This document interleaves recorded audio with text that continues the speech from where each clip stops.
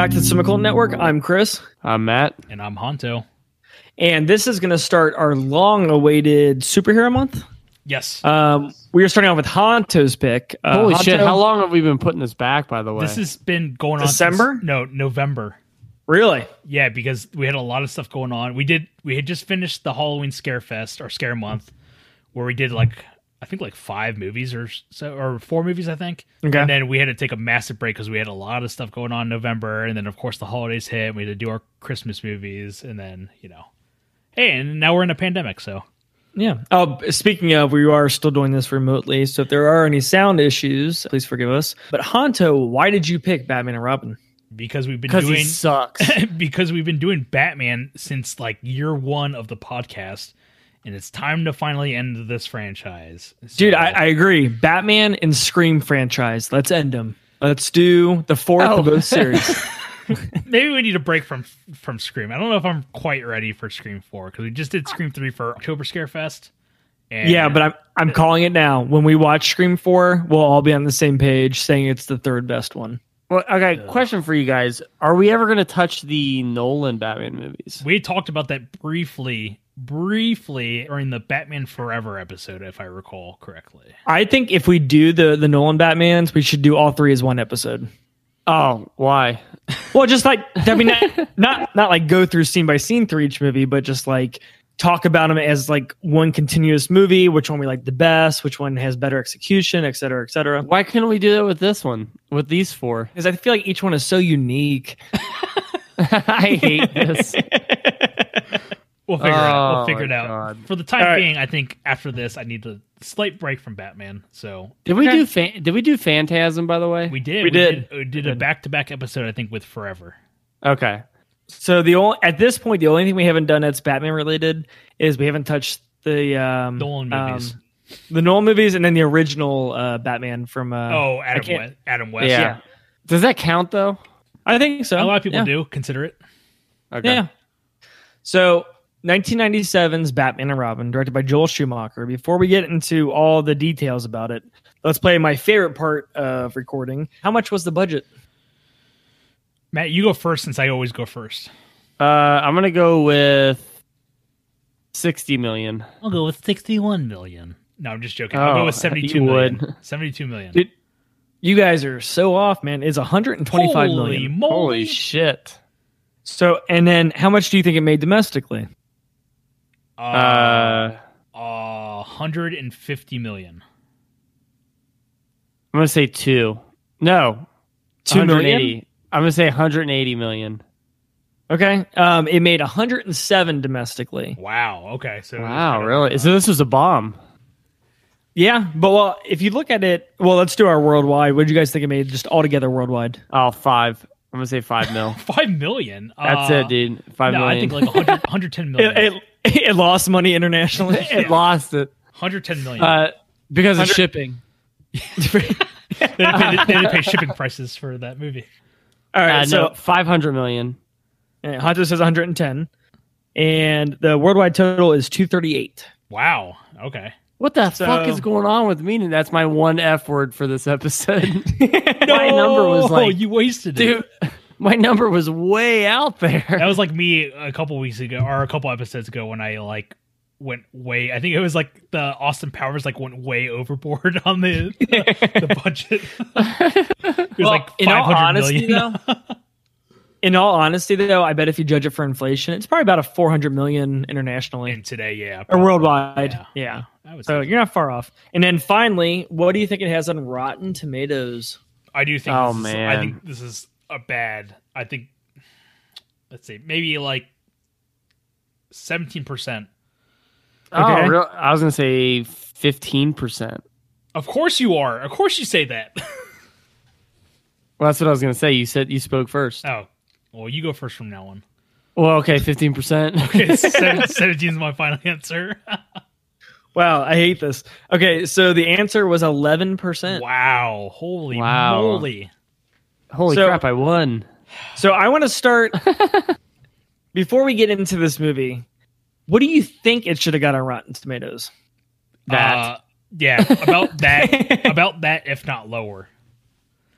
Okay. This movie, I would. this movie is awful. You know, and honestly, going into it, I was like, I remember watching it when I was a kid, and I didn't really like it that much.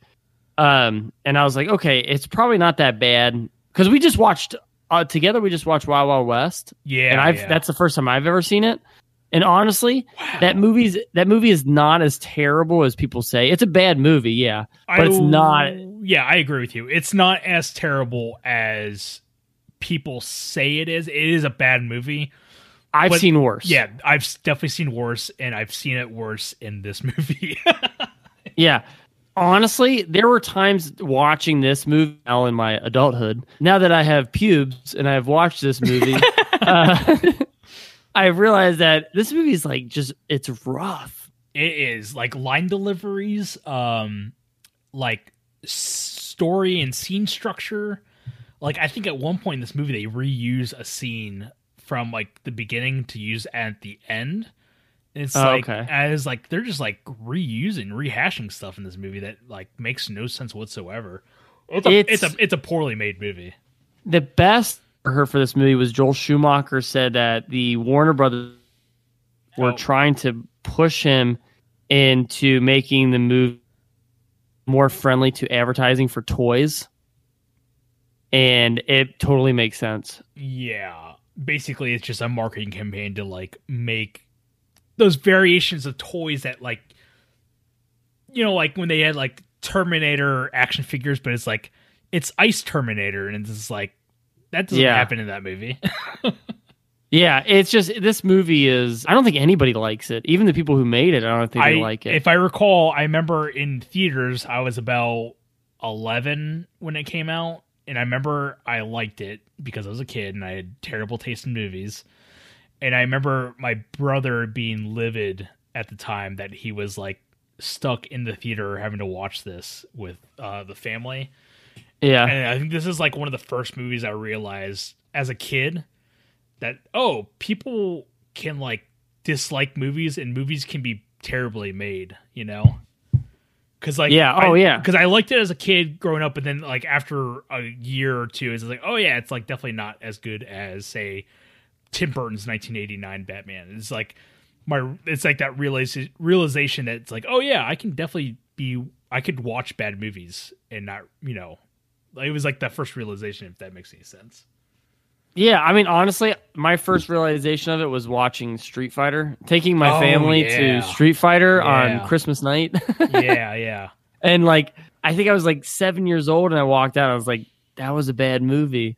Like, it's weird when you're a kid and you watch a movie and you're like, that was bad. I guess like, not that it was boring, but it was bad. Yeah, I guess to course correct, I guess seeing Super Mario Brothers 3 in theaters was another realization that is like, oh, this is nothing like the video game that I played. Super Mario Brothers 3. Oh, I'm sorry, Super Mario Brothers the movie with Bob Hoskins. I was like, that like blew my mind, man. Yeah, sorry. Yeah, I think like the realization of that was just like, oh man, this is nothing like the video game. You know, it just kind of games are movies that can be bad. I watched that movie. Me and Chris watched that movie a couple times on rented VHS back in the day. Oh, nice. Speaking of the Mario Brothers movie, so this is weird. So John Leguizamo and Dennis Hopper in Super Mario Brothers, the movie, they also did Land of the Dead together.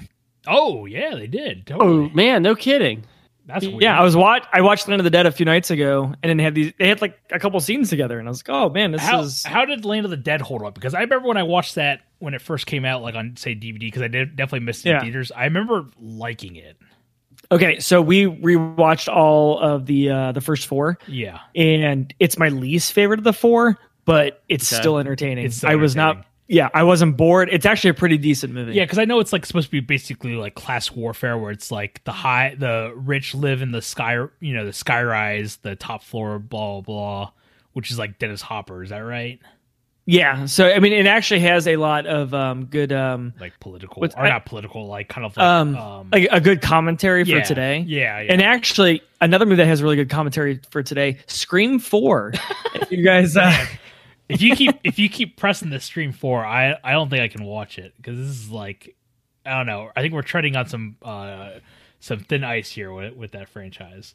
Well, you'll see. But speaking of Scream 4, I do have a bonus question for this episode. So, What's your favorite Scream 4? What's your favorite Scream 4? Batman and Robin was re-released last year for a limited release. In like And It was? It was. So yeah, in the theaters. So we rarely get to ask this question. How much do you think it made in its re-release? Oh man, weird. I didn't even know this got re-released. I think it was a really small Did thing. it lose money? because of shipping? Yeah, because of shipping. Did this get re-released on DVD in your living room? Is that what you're asking us? It made $700 million. Is this why you made me pay you $10? Exactly. It made $10. I want to say no, 90,000. Okay, Matt. Dude, I have That no. seems really I low, have, but dude, Honto, I'm with you, man. I have no ballpark, so I'm gonna say 91,000. Okay. From what I found, it looks like it made an extra $30,000 in 2019, okay. Damn it! Yes. which is random. I was So off. So okay, so at this point in the podcast, Honto, talk about the 700,000 people that are in this movie. I'll try my best to go through it properly, but movie was directed in 1997, directed by Joel Schumacher, and I'm surprised on like the downward slope that he went with his career, because he started off early in his career with Lost Boys, and that to me is like a phenomenal movie, like a phenomenal horror movie, and I think it still holds up today. I think the soundtrack is awesome, and we got to see a bunch of people from the cast and crew in Horror Hound a couple years ago, which is pretty cool. He also directed St. Elmo's Fire, which is that's a Brat Pack movie, isn't it? Yeah. Okay. He did Flatliners, he did Falling Down, and then Flatliners is a good movie. I remember that being all right. It's pretty good. I mean, it's interesting. Yeah. It's got a cool like cast. You know, isn't it Kevin Bacon, Oliver Platt? Yeah. Kiefer Sutherland. Kiefer's been in 3 of his movies, I think. What's the third? Oh, Time to Kill. Oh wow, I didn't think about that. 4. I was thinking Phone Booth. Oh right, yeah. Okay, cool. Dude, Because Phone Booth. I remember Phone Booth. I remember like really liking Phone Booth, and now that I'm thinking of it, with Flatliners, I just watched it last year for the first time, and yeah, I did like Flatliners.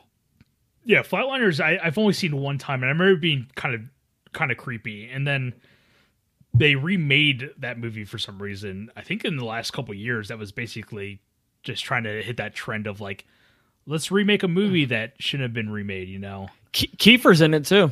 in the new one. Yeah, he filmed a scene for it. I don't know if it got deleted or if it's in the actual movie, That's but he so filmed for it. weird. That's Yeah. weird. But yeah, after Falling Down, he made his Batman debut with Batman Forever, I think in 1995, I think.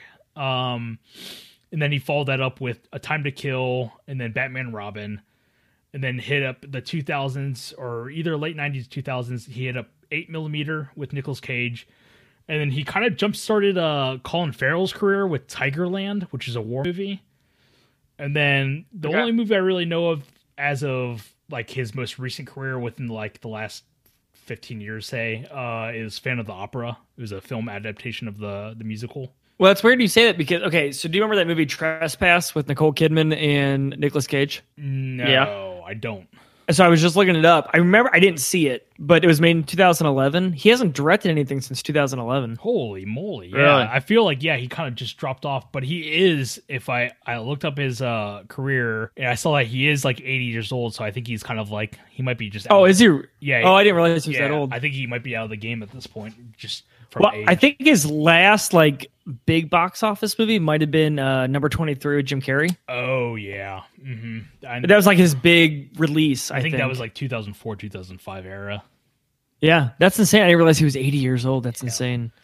But I'll tell you what, man, he's got a pretty good Early filmography. early stuff for sure. And I think it kind of just goes on a downward slope from there. Well, even 90s. I mean, you got like The Client and A Time to Kill. Like those were I big. don't think The Client's that No. good of a movie, but I never saw it. But I I remember hearing it was good. yeah, I remember A Time to Kill being pretty intense, only because that Samuel L. Jackson line when he's in the courtroom. Oh yeah, for sure. Oh, when he's like, "Where's the bathroom at?" Yeah, where's the bathroom at? And I hope you burn in hell.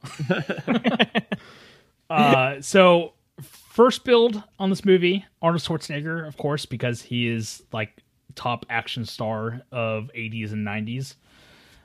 We did previous episodes. We did Last Action Hero, Raw Deal, and Red Sonja, and I think those are the only three that we covered with Arnold Schwarzenegger. Last Action Hero. Yeah, listed at number one. Raw Deal. Open your ears. That was 2. Red Sonja. Yeah, 3. Both of you, open your ears. All right, keep going. Oh, we did Around the World in 80 Days. Yeah, we did not. Yeah. We got George Clooney taking up the mantle of Batman. We've seen him in ER and The Peacekeeper. Oh, with Nicole Kidman. Yeah, that's true. Hey. Yep. Speaking of George Clooney, I don't know if Matt, if this is in your trivia, but I want to say it just in case you didn't read it. George Clooney turned down Jack Frost so he could do Batman and Robin. Oh, I did not see this. He was probably better off, right? So Michael Keaton took it instead, Interesting. which is really interesting. That's really weird. Do you think if the roles were reversed, George Clooney took the role of Jack Frost, Michael Keaton would have joined up in Batman and Robin, or the dream. yeah? Were you gonna say that? No, with George Clooney taking this, I don't know what I was gonna say. Hold on. It was a huge step in his career from Attack of the Killer Tomatoes too. Shit, was it? Tomatoes. Tomatoes. Tomatoes. Tomatoes. Tomatoes. This is Okay, me laughing all right. while saying tomatoes. Tomatoes. Tomatoes. All right. With George Clooney taking this role, he asked his cousin Miguel Ferrer, who's a huge Batman fan, whether he should take this role or not. So I thought that was kind of interesting. I didn't realize that Miguel Ferrer was a huge Batman fan. He's got 3 huge fans on the Cinema Cult network. Yeah, right. And he also he wore the Batman costume to his to the ER set for his recent TV co-stars. And on top of that, he thinks this movie is awful. And if I think there's interviews, right, where he's like talking massive amounts of shit. Oh about yeah, this movie. I've heard that he has a poster in his office to remind himself, like to humble Don't himself. do these movies. Yeah, to humble himself, basically. But it is rumored that if you approach him and tell him that you saw Batman and Robin, he'll give you his money back. He'll give you your money back out of his pocket. I like how it's kind of like a Candyman tale. If you say Batman and Robin 3 times, he'll just punch you in the face. I know. He'll give you season 1 of ER. Here's a free season I carry in my back pocket everywhere. Okay, so I want to let you get through the cast, but I read this the other day and I feel like this is super interesting. So, did you guys read about Darren Aronofsky's version of Batman? Yeah, dude. I think I heard about it, but yeah, tell us. Okay, the cringiest Batman. No, it's not. So Choices I've ever heard. Darren Aronofsky wanted Joaquin Phoenix to play Batman, Right. and then the studio really wanted him to use a previous episode, Freddie Prinze Jr. Oh, Okay. I heard about the Freddie Prinze Jr. So I went down this like rabbit hole and started reading about it. And I guess Freddie Prinze Jr. auditioned to play Jigsaw in Punisher. Okay. And apparently he knows his comic books like spot on. And apparently he was like awesome for his audition. And everybody was like, that's it. It's perfect. But then the studio didn't let him play Jigsaw because they were just doing him a favor just to let him audition, but they weren't going to let him take the role. Huh. Isn't that crazy? But yeah, the director of the second Punisher was like, that audition was amazing. Like he should have played Jigsaw. That's weird. That's interesting. So I was going to say is that as far as Freddie Prinze Jr. goes, like my value on him has gone up for knowing comic books so well. Cause I guess he would come in the audition and he was like, you got to do this with the character and this, blah, blah, blah. Cause he knows Punisher comics really well. Oh, cool. Nice. That's cool. Kudos. Why do you think the Darren Aronofsky Batman would have been a good idea? Hold on, I didn't say that. Yeah, you did. No, I just said, have you heard about what Darren Aronofsky? Yeah, and I said it was it was like one of the cringiest Batman possibilities ever. I think Joaquin is Wayne. Okay. Honestly, it's not that though. It's what he wanted to do with Batman. And apparently, I didn't read this. Wait. Keep going. Okay, so if I'm paraphrasing, so I haven't read it in a long time, but what he wanted to do was he wanted Bruce Wayne not to be rich, and he lives above a mechanic shop where the Batmobile's at, and the Batmobile looks like a normal car. And Batman goes out at night and fights crime, obviously, but he doesn't wear a bat suit. What? Yeah. So he wanted to like eliminate all these elements from Batman to make him this normal guy who lives above a mechanic shop and fights crime. What the hell? What the hell? Batmobile is he going to be driving like a Toyota Tercel or something? Or Probably. Oh, no, I get it. So the movie would have been called Man. man, Yeah. Man. Man. So the song like da na na na na na na Man. Where's the man signal? The man signal. Oh, the Manmobile. All right.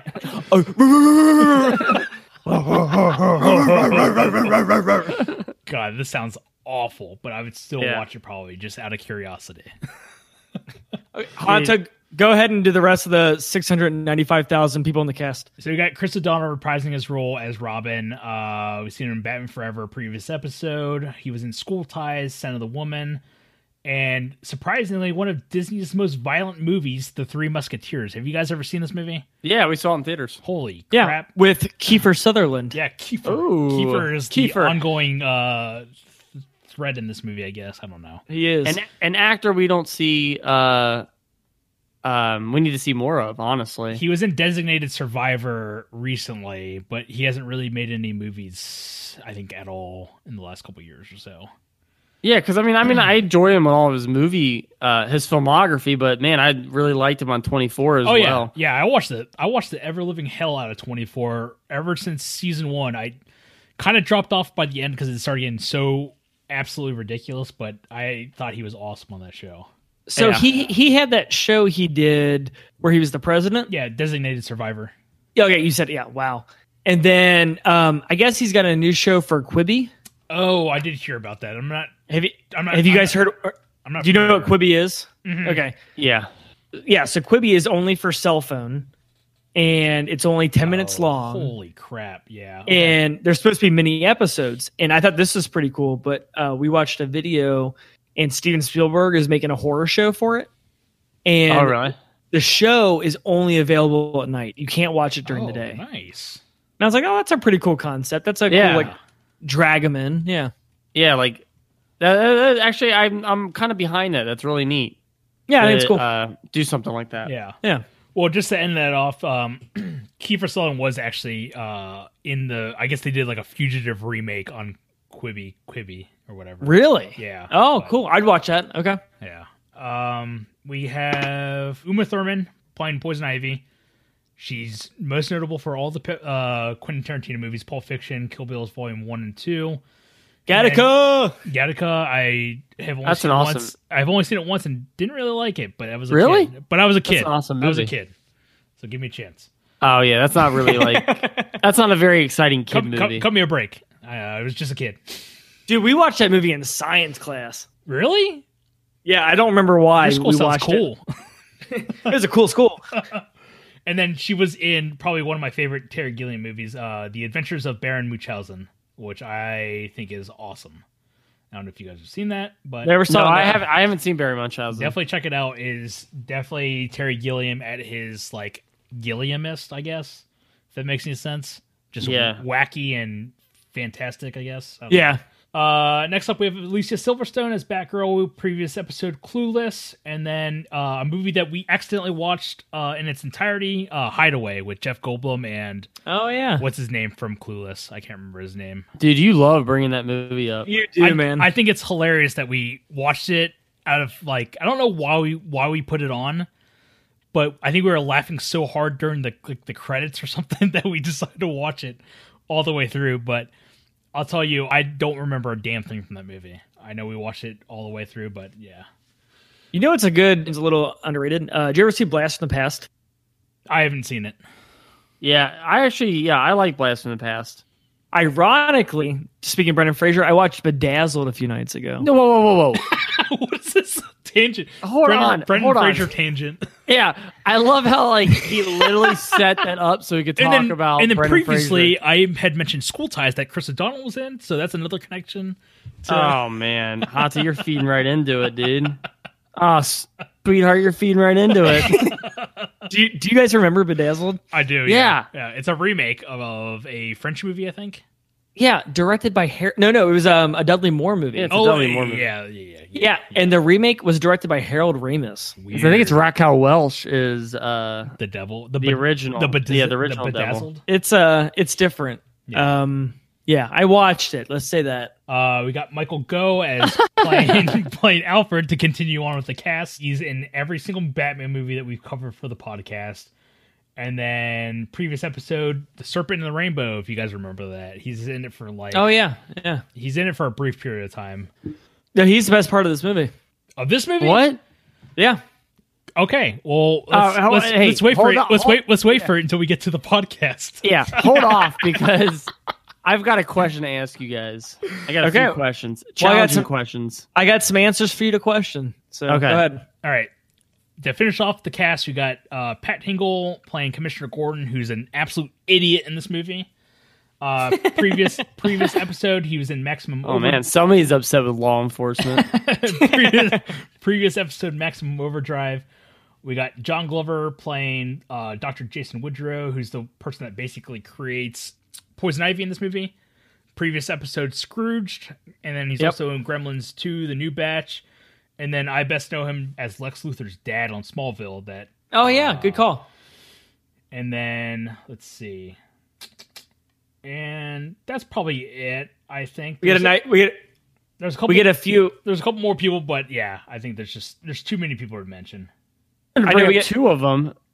Go ahead, Chris. I was gonna say we got Vivica A. Fox. yeah. 50 Cent's girlfriend. Okay. At some point, I don't know when. Cool trivia. That's all I got. Go ahead.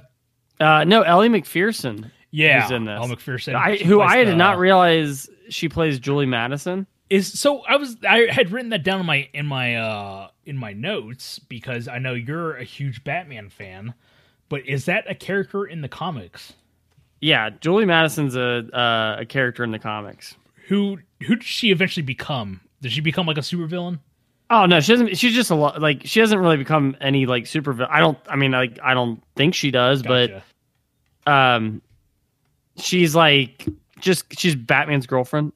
Oh, cool. That's her that's her superpower is that she knows how to be a girlfriend to Batman.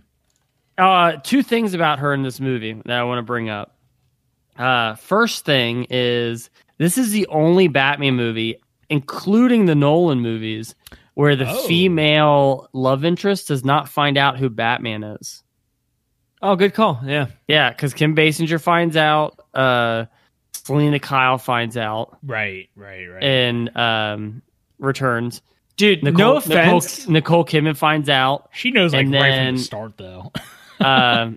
Rachel. Yeah. From the Nolan movies. And then, of course, Talia from the third one. So this is the only Batman movie where the girl does not find out who Batman is. So not to sound rude in what way whatsoever, but Elle McPherson's role, you can cut it out from this movie and it wouldn't change the movie. I completely agree with you. She has no stake whatsoever. That's what I was going to get to. I guess she had other scenes in this movie that were removed. Including her death scene by Poison Ivy. Yeah. What? By who? She gets stabbed by Poison Ivy. Interesting. Using the knife that she uses at the end of the movie when she's fighting Batgirl. That makes sense why they focus on that knife in that fight. Yes. They pull it out and it's like, does this knife have any significance? No, because obviously there's something cut out. That is fascinating. I guess the deleted scene was removed from because of the viewers thought it was too dark. Oh, screw that! Put it in there. That just blew my mind. There's not a director's cut to this, right? I don't know if it's on. I never watched the special features on this. I don't know if it's available. I'm gonna look it up as we're talking about it. I am looking it up. Oh, go ahead then, Hato. But there is a I don't know if it's a missing footage, and I've talked about this before, I think, on the podcast, but related to Batman, Michael Keaton, in order to get into the role of being Batman, wanted to film some extra Batman footage before they started the movie. So him and Tim Burton made a short Batman movie. And it's really? It's supposed to be Batman's first night. Interesting. I've heard this as it's like internet myth. I've heard that it's like kind of like nobody seems to be able to get a hold of it. I don't know if Warner Brothers has it. I don't know if it's missing. I don't know if it even exists. But if it does, it's really cool. It's kind of like how Tom Jane returned as the Punisher in like that short movie. Yeah. Dirty Laundry or something. Dirty Laundry. Yeah. Yeah, that was actually kind of rad. I kind of enjoyed him as the Punisher. And I think that movie is pretty all right. Oh yeah, I do too. I could be totally wrong because I saw it only. Don't you say only that a couple times when I was a kid. The only stupid part is at the end when I'm not trying to give any spoilers. He drags a body, the body.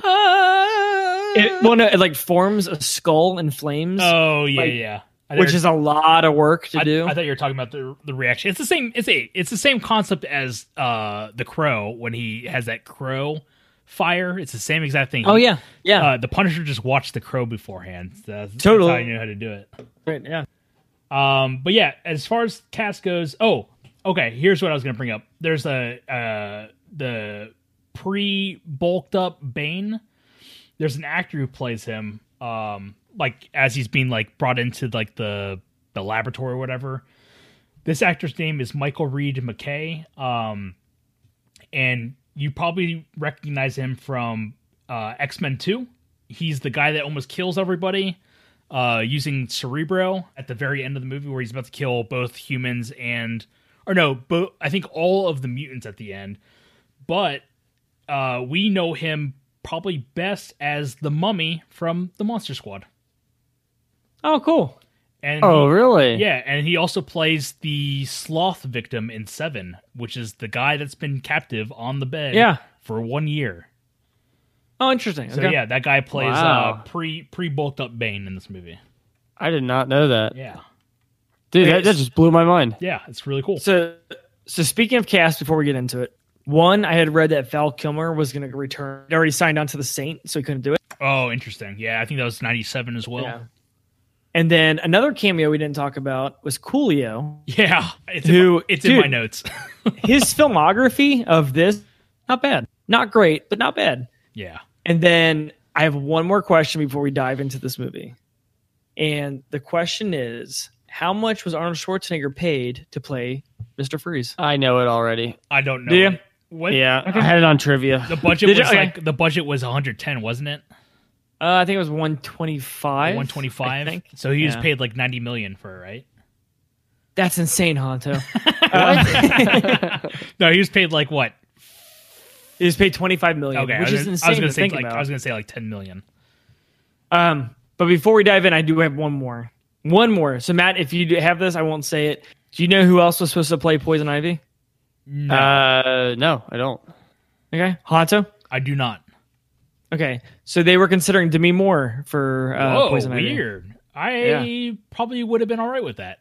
Well, this was like right after she did Striptease, right? So she was, she was a big star at this point. This is like Disclosure, Striptease, like all that stuff. Yeah. Indecent Proposal or whatever? Disclosure. Oh yeah, the one with Woody Harrelson. Yeah, you're right. Yeah. Okay, so to start off the movie, it kind of starts kind of like the third one. I'm not gonna lie, it starts off kind of epic with like the Batman symbols clashing into each other with Robin, and the whole first like 10 minutes is this whole like scheme with Mr. Freeze. Yeah, where I can't remember exactly, but the whole point of this is he steals diamonds. Yeah, right? it's basically to power his suit so he can stay cool. Yeah, and go ahead. Well, I guess he's like stealing them though to build the. I hate this plot, by the way. It's awful. He steals these like baby head sized diamonds. Yeah. So he can power a freeze gun to freeze Gotham City, to hold Gotham City ransom, so he can get millions of dollars to pay for his research for a cure for his wife, so right? It's not even to guarantee his wife's survival. It's just to get the research money. That's still not guaranteed. It's just get the research, and that's not even guaranteed to fix his wife. Well, so, and then so what I'm saying, not to say like a spoiler alert, but at the end, Bruce Wayne gives it to him anyway. Yeah. So just no, he doesn't give it to him. Pretty much, yeah. Oh, yeah, he gives him money. Okay, what I'm saying is this: it's really stupid because he literally steals $1 million in diamonds so he can hold the city ransom for $1 million to pay for research. It's like just use the initial deposit of your diamonds. Of diamonds, of said stolen diamonds. Like just give them sell the diamonds back out for money for research. Right. Oh, okay. I see it. Yeah. As opposed to building a giant freeze gun. Yeah. And so the whole like opening scene takes place at the Natural History Museum, and you got like Batman sliding down a Brachiosaurus, and there's this weird thing they do throughout the movie, and I don't know how to explain it. Hopefully I get it right with words. But like the way things happen in this movie, like so someone kicks Mr. Freeze's gun out from his hands, right, and it lands like perfectly on top of this like dinosaur or whatever. It's the equivalent of when Happy Gilmore is in that Subway commercial and hits that sub into that guy's mouth. It's exactly what it is. It's weird. There's a lot of things where like Batman will jump and it doesn't look. Yeah, there's a lot of weird instances in this movie. Yeah, they fully reverted what Tim Burton had started, and they reverted it back to the Adam West. But even then, it's even more comical than the Adam West 100% era Batman. Because so I paused the movie. So 12 minutes in, Mr. Freeze escapes and he takes off into a spaceship. Of course, and I paused it at exactly 12 minutes. Because this is where the movie kind of starts to lose you, is when they're surfing in the sky. Yeah. And I was totally on board up until this scene. I was like, this isn't as bad as I remember. This is where the movie lost you. It wasn't when they are doing the Batman Robin symbol crashing or clashing symbols, and then they cut to the Batman and Robin nipples, cod pieces, buttocks, and all the weird close-ups. But they already did it in this Batman one Forever. Yeah. But this time it's like even more pronounced, and it's double the cod pieces and nipples and butts and everything. Yeah. Oh, speaking of butts, Mr. Freeze. No. Speaking of Mr. Freeze, did you read who was supposed to play Mr. Freeze? No, was it somebody cooler than Arnold? Chris, did you read the trivia, dude? No, I didn't. Oh, if you got it, and say it, dude. I always have the trivia. That's my job. Okay, go. You didn't have the Demi Moore trivia. That's true. Yeah, where did you get your trivia from? My brain cells. Matt, who was supposed to play Mr. Freeze? Arnold Schwarzenegger, and he got the role. Oh, so you didn't have this? You didn't have this trivia at all? No, it was Patrick Stewart. Oh, weird. That would have actually been pretty awesome, but not in the style of Joel Schumacher. not in this movie. I was thinking the exact same thing. I was like, oh, that's really cool casting, but I was like, it would have still just been just as corny. Yeah. No, if they did it in the same style as the animated series, where it's like a lot darker and a better toned and definitely a better paced Batman adaptation, then I think Patrick Stewart would have been awesome in it. Yeah. If it was animated series, Mr. Freeze. Yeah, that speaking of which, that's the Heart of Ice episode in the animated series, and I believe that is the episode that won a primetime, or no, not primetime, it won a daytime Emmy for outstanding writing in an animated program. Really? Mm-hmm. Yeah, if I remember correctly, it's a two-parter. If I remember correctly, I think so. They did a lot of two-parters in the animated series. They did, yeah. Same with the Superman animated series, but yeah, that episode is solid. Yeah, that whole series is awesome. So Mr. Freeze gets away. And during all this, Robin ends up getting frozen. And it's a really weird scene because Schwarzenegger goes, you have 11 minutes to unthaw your friend. And so Batman unthaws Robin in like 10 seconds. And then Schwarzenegger just gets away. Why does he just drop him in that hot tub and then go after... And just take off. Yeah, just go after Mr. Freeze. It's weird pacing in this scene. Speaking of Robin, and hopefully Matt has the trivia on this. Matt, can you tell us some trivia about Robin? What? Do you know who was supposed to originally play him? Oh, no, I don't. Oh, wow. Matt, you're not doing your job tonight. You're not. It might not be real. No, this is 100% real. So Robin was originally supposed to be played by Shawn Wayans. Shawn Wayans? What? And they decided not to go with him. And because of that, the deal he signed, he still gets paid to this day for not playing Robin. Oh, and Batman Forever, then? I guess... I don't know. That's weird, Chris. Is that true? It looks like true. It is. Yeah, it looks like it is. Did I bring it up? Did I bring that up on Batman Forever? No, I don't think so. You may have. No, that's 100% true though. It's been 2 years since we did the episode. I forget just about everything that we talked about. But yeah, no, it looks like there's articles talking about how Marlon Wayne still gets paid for not playing. Oh, sorry, Marlon. I said Sean. It's totally Marlon. Marlon, yeah. In apparently Batman Returns, not Forever or Robin. Really? Yeah. Oh wow, I didn't realize it was that. That's insane. All the way back because I guess they were huge fans of his Don't Be a Menace in South Central role. That's not even out yet at that point because Batman Returns is what 92. 92, yeah, and I think Don't Be a Menace is like 93 or 94 or something. Maybe even 96, to be honest with you. Yeah. But at that point, Marlon Wayans wasn't even a name yet. Yeah, definitely. Well, like, there's a deleted scene, and it's deleted from the script. But they did storyboards for it, and Joker accidentally kills Robin's family in the first Batman movie. Oh, whoa. Wait, explain it. I'm confused. In the first Batman movie, I guess there's a scene where Batman's chasing Joker. It was in like the script, and they got to the storyboard stage, and they never filmed it. So they had the whole circus scene from Forever, basically in the 1989 version. Somewhat. I guess it's something like that. But Joker inadvertently kills Robin's parents, and that's probably fine. They left it out because I think 1989 Batman is pretty solid as they made too much.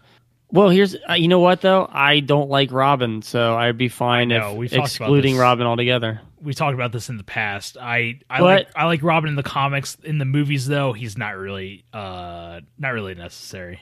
I'm okay with Chris O'Donnell. He's kind of a wiener in these movies. Okay. I mean, I like him. I like Chris O'Donnell. I just don't like the character of Robin in general. Yeah, the character in general. I will say Robin's costume is pretty bitchin' looking in this. Yeah, it's not too bad. It's a little too shiny and armor plated, I guess is what they're going for. Wait, the costume that he wears in the movie or at the end when they decide to change costumes for the big finale? Do they? Does that happen? Yeah. Yeah, because yeah, totally. Sorry. Yep, they do. Because it looks like Nightwing. Yeah, like his costume looks like Nightwing at the end. It's pretty awesome looking. Oh yeah, it does. Good call. I do like Nightwing as a character rather than Robin. So the reason why they changed their costumes at the end though, and here's a deleted scene for you. It's supposed to be Freeze armor. Yep, I totally remember that. It's supposed to reject anything that like Mr. Freeze shoots at him. So it's the equivalent of like, what happens if they shoot you in the face? Yeah, what would happen if they shot us in the face? We were willing to take the chance. Matt, you really did your trivia this week. I'm pretty proud of you. I would hope so because Matt's kind of like the resident like Batman expert. I feel like right. This is his podcast today. This is your podcast. This should have been your pick, but it wasn't. It was my pick. No, it was Hanta. It was Hanta's gladly Hanta's pick. No, not really. This movie's really bad. Is it though? Is it though? I can't wait till we get our letter grades at the end. Is it though, Chris? So, if you give this anything above a D, I'm quitting the podcast this evening. Oh, you're just looking for an excuse. Okay, no, so we cut to Wayne Enterprises. I guess he has one in Brazil, and this is when we meet Pamela Isley, who plays Poison Ivy, and she witnesses her boss turn some criminal into Bane, who's like this 300-pound muscular man, which is like they got the size right, but making him into a dumb idiot is not what they did right. Because every time they show him, he just repeats what somebody else says. Yeah, because in the comics, and especially like the cartoon, he talks like very intelligently, and I believe in the comics he's supposed to be like a criminal mastermind that just so happens to be like a big burly, kind of like villain basically. But in this one they made him into a dumb idiot. Well, it's weird because there's also a really like dumb Bane line, but Schwarzenegger says it. Oh, yeah. He's reading the newspaper and it says like Bruce Wayne to auction off diamonds for charity. And as Mr. Freeze reads it, all he takes from it is he goes, Bruce Wayne diamonds. And it's a really weird thing, but it's very Bane-ish where Bane just takes one word from the sentence and makes it like the one word. Mm-hmm. Do you know who? Here's some precasting for you before they made the movie that they wanted actually it was Joel Schumacher wanted Kane Hodder to play Bane. Oh wow, that actually would have been if they did like a Jason version of Bane. I actually would have been down with that. Yeah, right. Not like a dumb idiot that repeats words. That's really interesting. That would have been like pretty spot on. Right. So after Pamela Isley, who's played by Uma Thurman, witnesses like this Bane transformation, she pretty much calls out her boss and says like, "Hey, I'm going to call the cops on you," et cetera, et cetera. He, in very comic book form, throws like some liquid on her. She sinks into the ground, and then like seconds later comes back from the dead. Yeah. And she knows everything that's happened to her body, how her body works, and that her lips are full of venom poison. She kills her boss. Yeah. So it's okay. So not to defend the movie, but if you watch it like one of the old school Adam West episodes, it's somewhat enjoyable. So I mean, that's what they're totally going for in this movie, is that they're just embracing it as a like just a 1960s Batman episode almost, where they just make it really just comical and kind of like fantastical. There's nothing like really tone wise, it doesn't match up with Batman, the Tim Burton Batmans, and it doesn't even match up with his previous entry, Batman Forever. So that leads me to my question, which is a perfect setup. Do you think you would enjoy this movie if there were no previous Batman movies other than the Adam West stuff? Ugh. No. Oh man, I don't know. I think I would honestly probably be more upset with it. Yeah, this movie tone wise just does not work. And the dialogue is really, really atrocious. Like, especially when they start getting into like Alicia Silverstone at the end when she becomes Batwoman or Batgirl or whatever. Yeah. Like it's so cheesy and so bad. Well, there's a lot of stuff. Okay, so just to go through it. So Poison Ivy takes Bane with her back to Gotham City. Right. And then we meet, is it Batwoman or Batgirl? I think it's Batgirl, because Batwoman is actually like another character in the DC comics. I think it's supposed to be Batman's like cousin, or Bruce Wayne's cousin, I think, plays Batwoman, but she has, the only difference is that she wears like a red wig. So she has like the red hair and like the cowl basically. Okay. And then Batgirl is supposed to be like Barbara Gordon, which they did absolutely. Well, this is Barbara Gordon. Oh, this is Barbara Wilson. Okay, I'm sorry. Yeah. Like Barbara Pennyworth, I guess. But yeah. Okay, so yeah, from what I'm reading is it's Barbara Wilson. It is Batgirl. Okay, yeah. I see what you're saying though. I follow. So she shows up, and they're kind of like setting up her character for later on. But at some point, they cut to Mr. Freeze, and he's teaching his goons to sing "I'm Mr. White Christmas" from that old animated film. And it's scenes like that where I don't know. I feel like they're going too comical, and it just doesn't fit. Like, that's Mr. Freeze. He's teaching those songs to people. They're just trying. I mean, it's so tough to call because, like, you know, in Batman 1989, they had, like, Joker had his, like, goons, basically, like his gang that you see. They all have their characteristics. And then obviously in Batman Returns, they have, like, the circus clowns / like the penguins that live in the lair with Penguin. And then they don't really have henchmen per se in Batman Forever, other than that they introduced like the glow stick gang, or the glow in the dark gang. So I feel they got Two-Face's goons. Yeah, but they don't really show them, do they? Yeah, they got the ski masks on with the they have like the Tommy guns that have like neon lights on them. Yeah, right. Okay, so yeah, it's just like. It's just the ongoing trend where it's like, you have your villain, now we got to introduce the goons, but like, in order to kill time, I guess you got to show, and plus give Arnold plenty of screen time because he's top billed in this movie. Of course. You got to give him something to do when he's not fighting Batman, and that apparently is introducing these goons that he just kills off willingly. And so speaking of goons, not to change the subject, there's a scene where Poison Ivy and Bane go to find a hideout. Yeah. And there's like this other gang that's taken over, and they're just like jamming out, and there's like 12 of them or something like that, and they're cranking up Goo Goo Dolls. And this is the glow in the dark gang, right? From the previous movie? I think it is. But nothing against Goo Goo Dolls. I have no problem with them. But I highly doubt a gang is hanging a Turkish bath listening to Goo Goo Dolls. It's a very weird scene. They're just playing that song from City of Angels. I don't want the world to see me, guys, because they won't understand. That's why I wear this glow in the dark paint. They're just playing that song from Freddy's Dead. So there is a scene that's completely ripped off Batman Forever, which is like scene for scene.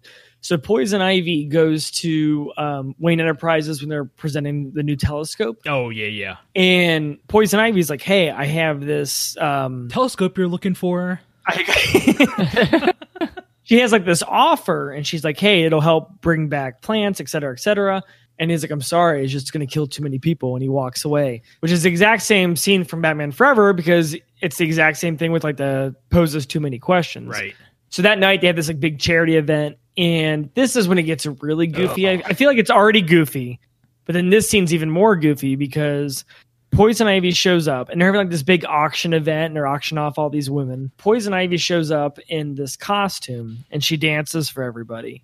And so she's dancing, and she like throws out her toxins that make everybody like really like fall in love with her. Okay, so I wrote down in my notes, question for the pro, aka Matt, does Poison Ivy actually have the ability to control people's minds, aka like in the comics or the like the animated TV series? Yeah, it's not really like she's not really controlling anybody's mind, right? She's more so just kind of like it's more like it's pheromone based. Yeah, well, that's what it's like influence. But does she ever like do that in the animated series? I thought it was supposed to just that she controlled plants and stuff. Yeah, she does it in. Is it the Alfred? Did you ever read Long Halloween? Yeah, I did. Yeah, she does it to Batman in Long Halloween. Okay, it's been years. You know what I'm talking about? She's like, it's been years since I've read it, but I vaguely remember because I know like every villain's in that storyline. Yeah, or I'm saying she does it to Bruce Wayne. She's like in Wayne Manor, and she's like controlling him. Gotcha. Okay. Well, if I remember correctly. Cool. So during this whole scene, she's like mesmerizing the entire audience, and everybody's in love with her. And so is Batman and Robin. Mm-hmm. And Robin's like, I bet $1 million, not bet. Where you get the money? $1 million. Yeah. He's like, I'll get it from you. And they go back and forth. And then Batman says like $4 million, whatever. And awful. He pulls out, this is the cringiest moment in the movie. He pulls out his Batman credit card and he says, never leave the cave without it. Which, by the way, says on the card itself, it says goth card. And it says good through forever. And I was just like, I wrote my notes. This is the worst like part of any of the Batman movies, I feel like. And like I said, up to this point, there's like somewhat cringy moments. This is just stupid. Why would Batman need a credit card? So stupid. I feel like they're trying to do like the was it in Batman Forever where they do like the McDonald's drive-through I'll take carry out. Yeah, like takeout or whatever. I'll get takeout. Or take it. Oh yeah. I feel like this is like the equivalent of like what they're trying to do with like, oh, he's just like a regular guy like any other person. You know. Well, they start the movie off with jokes where they're getting ready to get the Batmobile, and it cuts to Robin. He's like, "How come I don't get a car?" Yeah, he's like, "Blah blah blah has a car," and then like they're arguing back and forth. And Alfred says something about pizzas or something. I don't know. It's just he says like shall I order a pizza for like basically after your crime fighting duties, It's just like which is fine. Batman might order pizzas, but it feels forced. Like the humor feels forced. Yeah, it's fine in like a cartoon or like a comic book aspect of storytelling, but not in a movie with like live action actors and characters and everything. Well, to speak of the dialogue, I don't know. I beg to differ because I think Marvel does this a lot. They actually kind of do. You know what I mean? I'm thinking about it. They do it a lot. Where they do the shawarma. They do the shawarma bit after they save New York from the aliens and Avengers. Yeah, I mean they do like they make fun of. I guess I think what it has to be is the tempo that you're going for. You know what I mean? Right.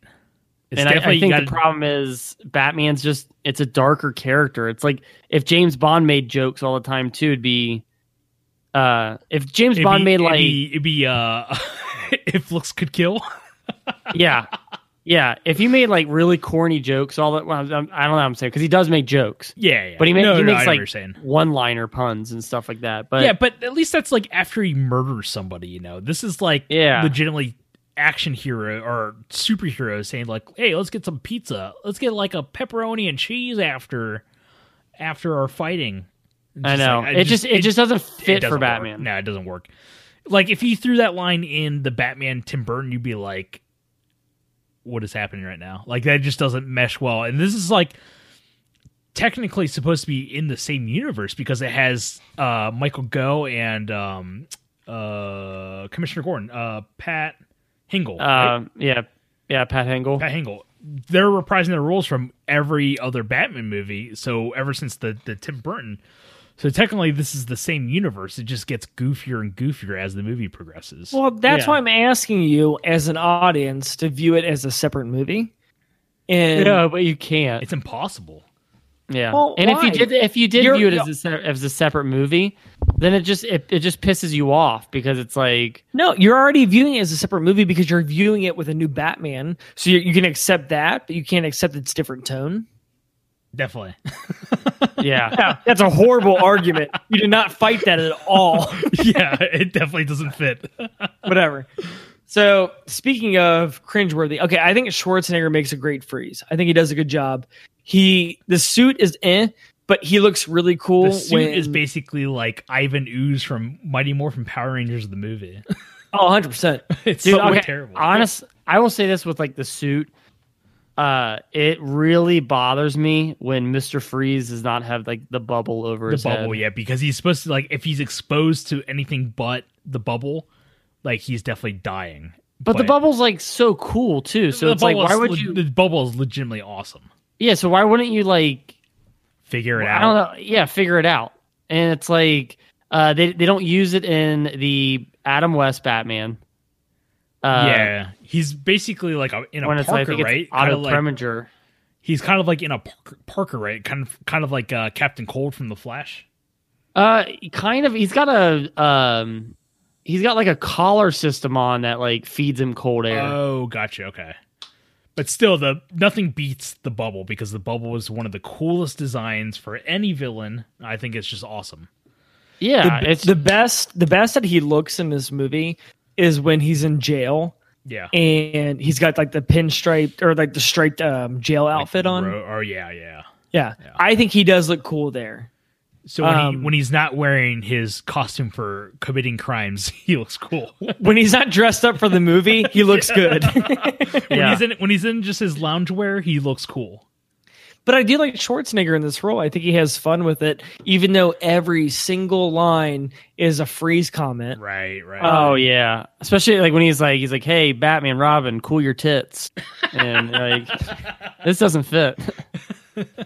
I don't think he says that, but Oh, he doesn't say that. No, I don't. But- But maybe I don't remember it. I think it's one of those deleted scenes. so in this scene during like this big auction, Freeze does crash it and he ends up getting arrested, and he gets taken to Arkham where he gets he escapes with Poison Ivy. Yeah, they And- basically break him out of jail. Yeah, and his two guards. I only recognized one of them. I don't know. Are they If the oth- are they Arnold friends? Are they like usually? Well, in- one of them's Jesse Ventura.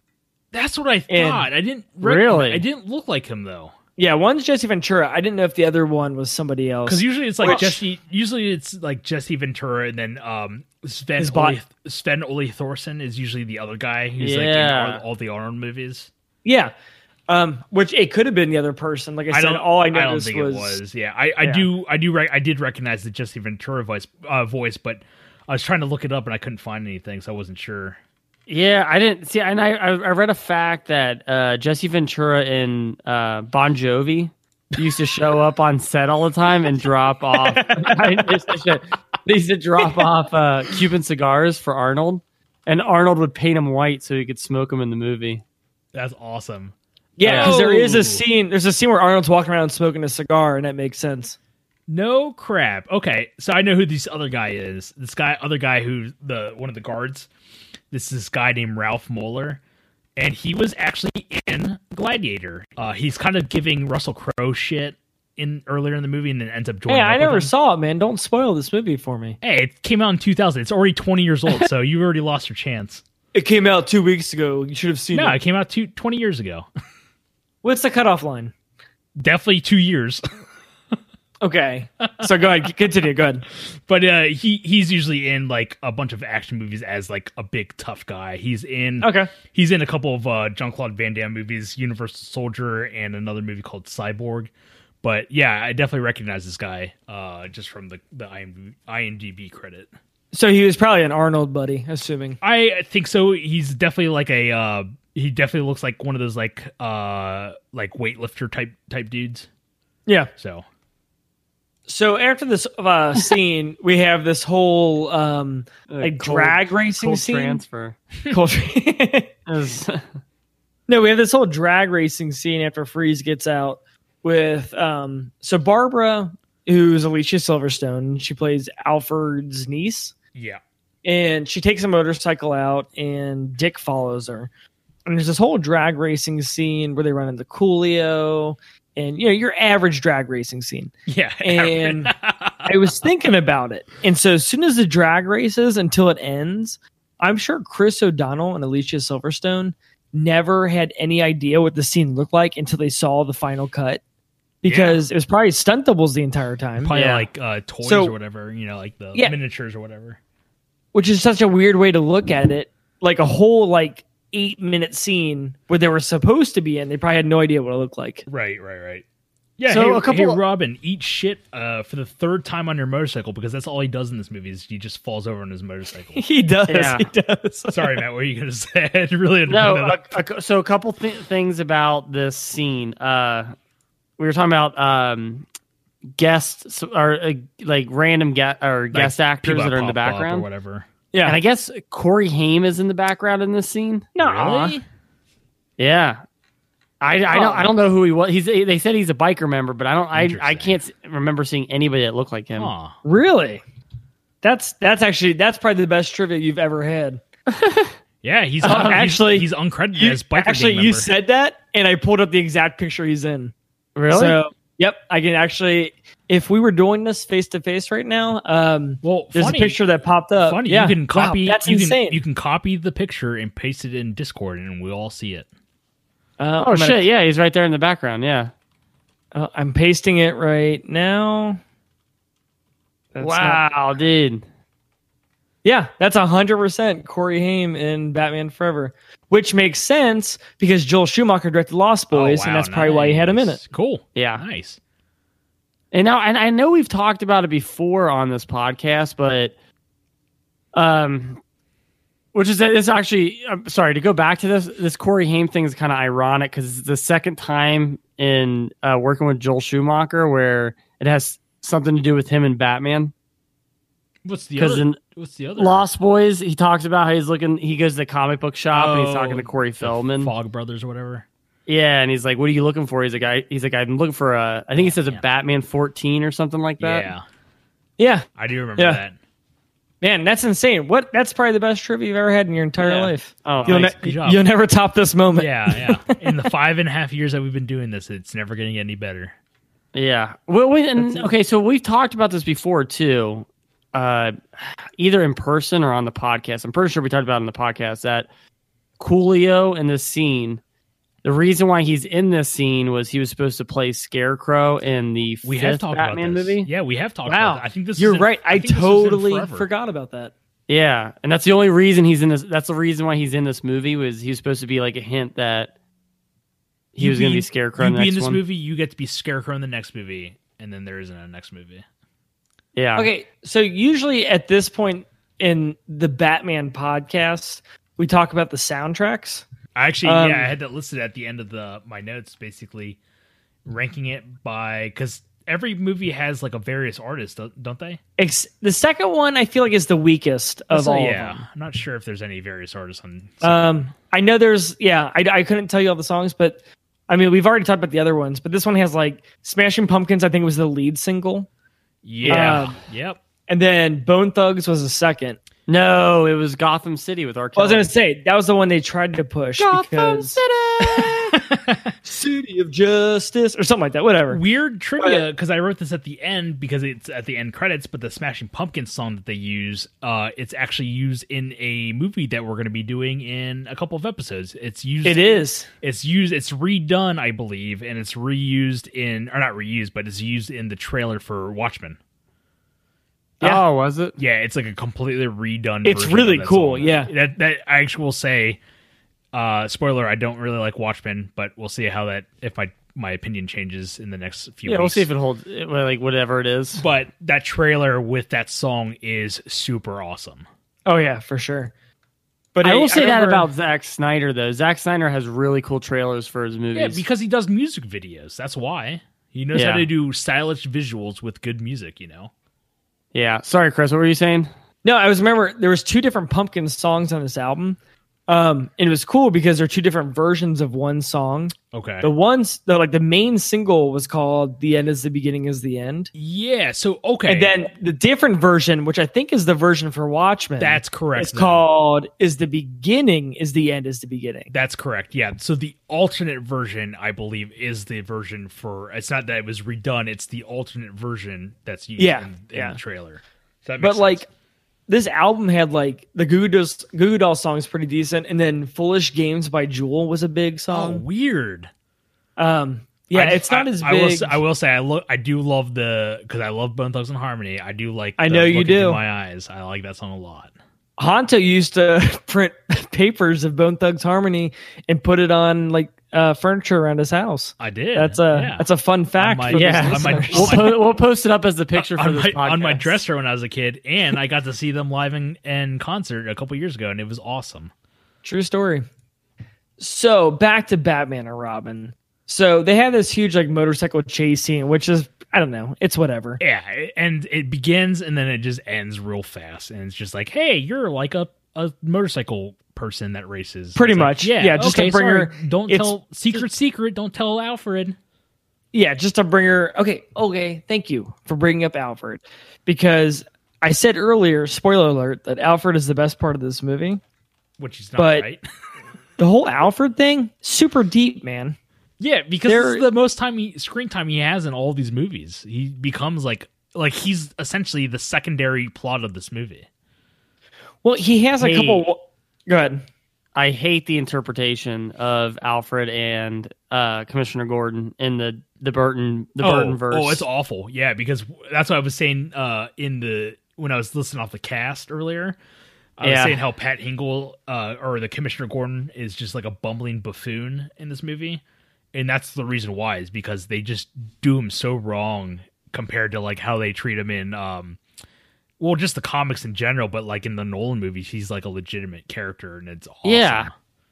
And you'd almost think like Alfred doesn't even like he has like nothing to do with Batman in most of the movies. No, he's just there as the butler, like, which is why I feel like Alicia Silverstone is probably trying to save him, is because he doesn't have any roles in these other movies. But Alfred's supposed to be essentially like the father figure, to Bruce Wayne. He's supposed to be like the No, word of- I see. the word- I see Alfred as a representation of what Gotham City is, because there's a whole scene, and it's a really good quote. But he says something about how he's failing to be Batman, and Alfred says, "You want to master the chaos that sweeps our world and attempt to control death itself." I wonder how long he had that in And- his back pocket.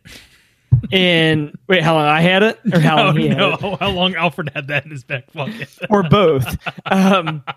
So it's such a deep line, because I feel like he's trying to like stop death, right? Right. He's trying to control it. So I feel like Alfred is a representation of Gotham City. He's trying to save everything. Yeah. And maybe I'm looking too deep into the movie, or maybe I'm just a genius. But I think it's like the best part of the movie. I feel like it adds a deep layer to this movie. It Okay, would have really been. Oh, go ahead. No, you go ahead. I would say it would have just been better if he was a legitimate character in these movies, which he's not up until this entry, I guess. That's fair. That's fair. Really quick, everyone's favorite Alfred. Oh, okay. Well, how many are there now? There's Jeremy Four? Irons, Michael Caine, So Michael Caine. 4. I'm trying to think. Well, what else I mean, there if you do is. like the Adam West years, you could say that. Are we Alfred. also including like the animated series and like all those interpretations? Yeah, or- you can use that. So 5. Okay. Well, like there's even I'm gonna like, say what I grew 'cause up with, and There's say even Michael. like the Lego Batman movie version, which is pretty good. I'm serious because Ray Fiennes plays him in the Oh, does he? Yeah, Oh, cool. and he's awesome in the movie. I would. Go ahead. No, you go ahead, Chris. What do you got? I'm gonna go with what I grew up with and who played him the most times, and I think that Michael Tim Goh is the Burton's. best. Yeah, I think he's the best one.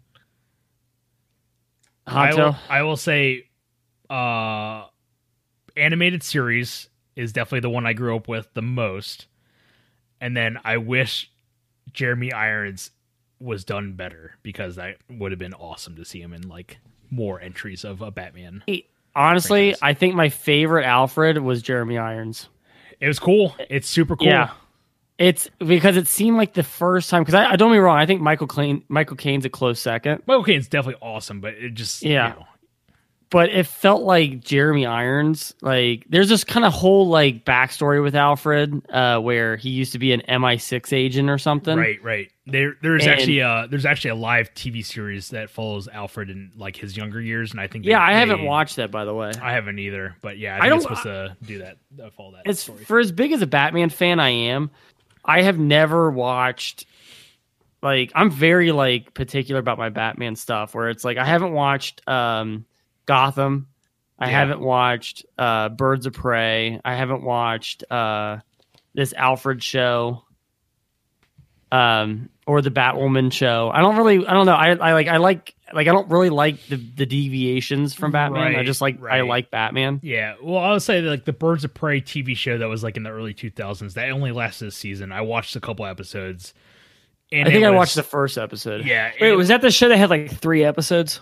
No, it was a full season. Okay, there was a show back in the day that legit had only 3 episodes. Are you talking? Because there's 2 Birds of Prey, isn't there? I don't. Which one are you talking about? The one that was like Is it- on the WB, like way back in the early 2000s. Okay, that's what I was thinking of. I thought it only had a few But episodes. I'm almost Okay. positive there's more than. I think it's a full season. Okay, that's my bad then. season's Okay, worth. keep going. But yeah, I would say Um, like Jeremy Irons was my favorite, just because like he just seemed like the He one was that could cool. like adequately give Batman advice, and he Yeah. could probably take his own weight. Right. You know what I mean? Like, Yeah, it would have been awesome. I don't know to what I see just it- said. Yeah, no, I know what you're trying to say. It would no, have I been. was trying to hear Honto. Honto was going in and out right there. Oh, But no, I felt like Jeremy Irons could like actually like fight. Like Yeah, if he it got into a would've been- pickle, he would've could been kick cool. ass. It would have been cool to see more adventures with that duo, the Ben Affleck Jeremy Irons combo, and it would have been awesome to see like Alfred kind of like tagging along or trying to survive like an attack on Wayne Manor or whatever. It just Mhm. would have been cool to see him done a lot better than Batman vs Superman and Justice League. Yeah. You know, every time I think of the animated series Alfred, the first thing that pops in my head, like legit, is there's an episode where Alfred plays a prank on Batman, Does he? and Alfred is talking to Bruce Wayne, and he's like, "Hey, do you want me to draw you a bath?" And Bruce Wayne's like, "That'd be great, Alfred." And he walks into the bathroom, and there's no water in there. He has to start a bath, but Alfred actually drew a bath like on a piece of paper. And he's like, "Happy April Fool's Day." Oh yeah, I definitely just And- looked it up on YouTube and it's definitely there. Really? That's like the only thing I think of when I think of animated series. Wow.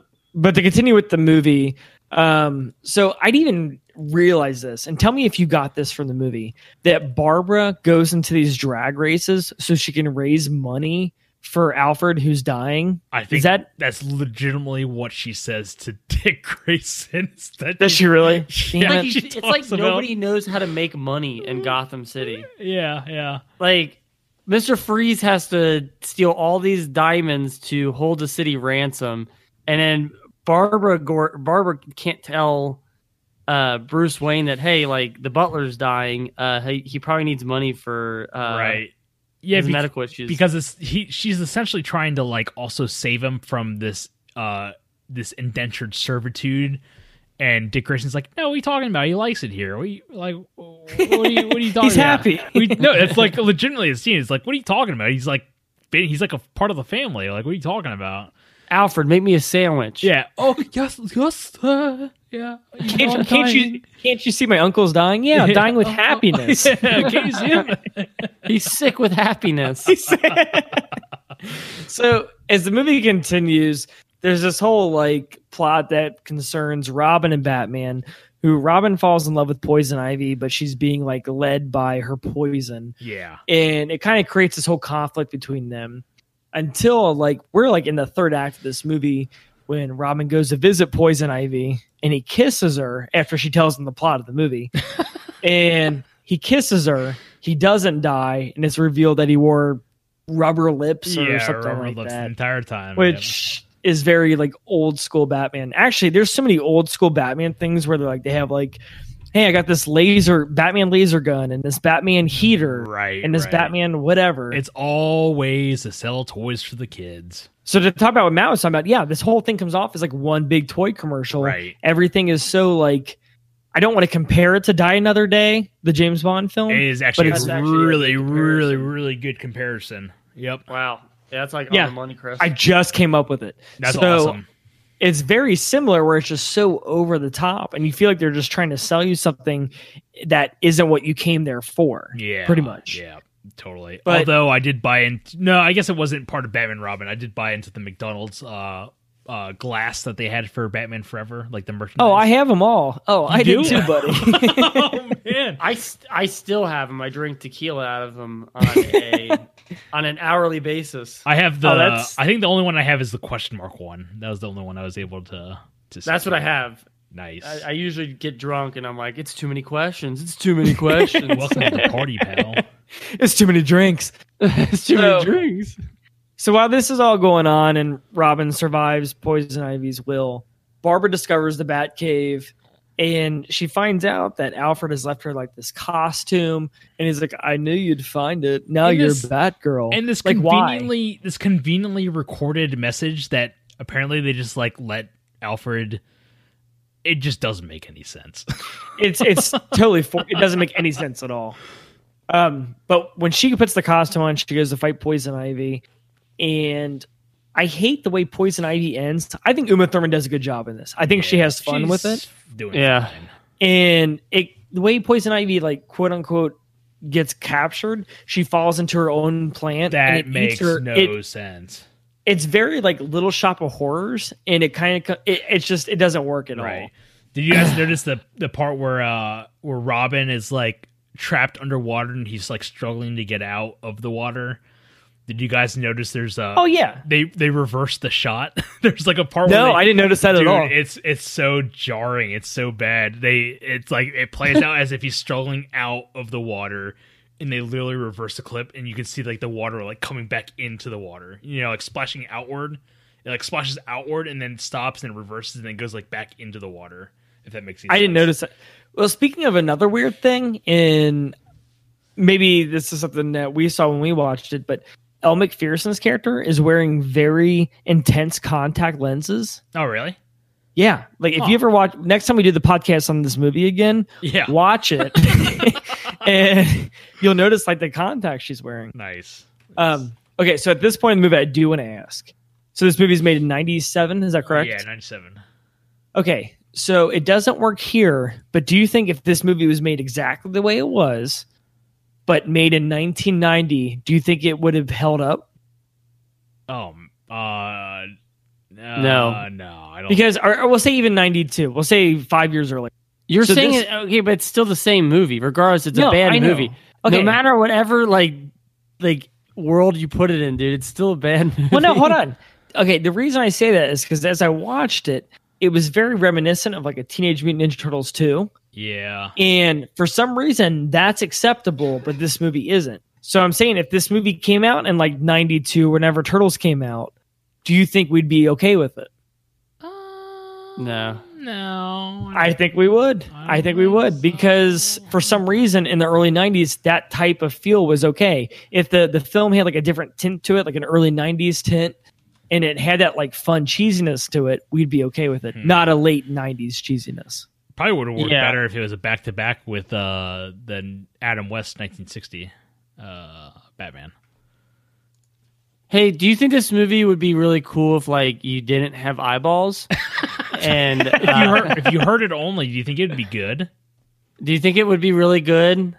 Or do you think this movie would be really good if somebody said, "Hey, I'm going to kill you if you don't like this movie"? Do you think this movie would be really good? Whatever. I'm trying to come up with deep questions for this podcast. Yeah, it's just still here. I got a question. Here we go. It's a joke. Go ahead. No, I got some questions for you guys. Go for it. Go. What do you got? All right.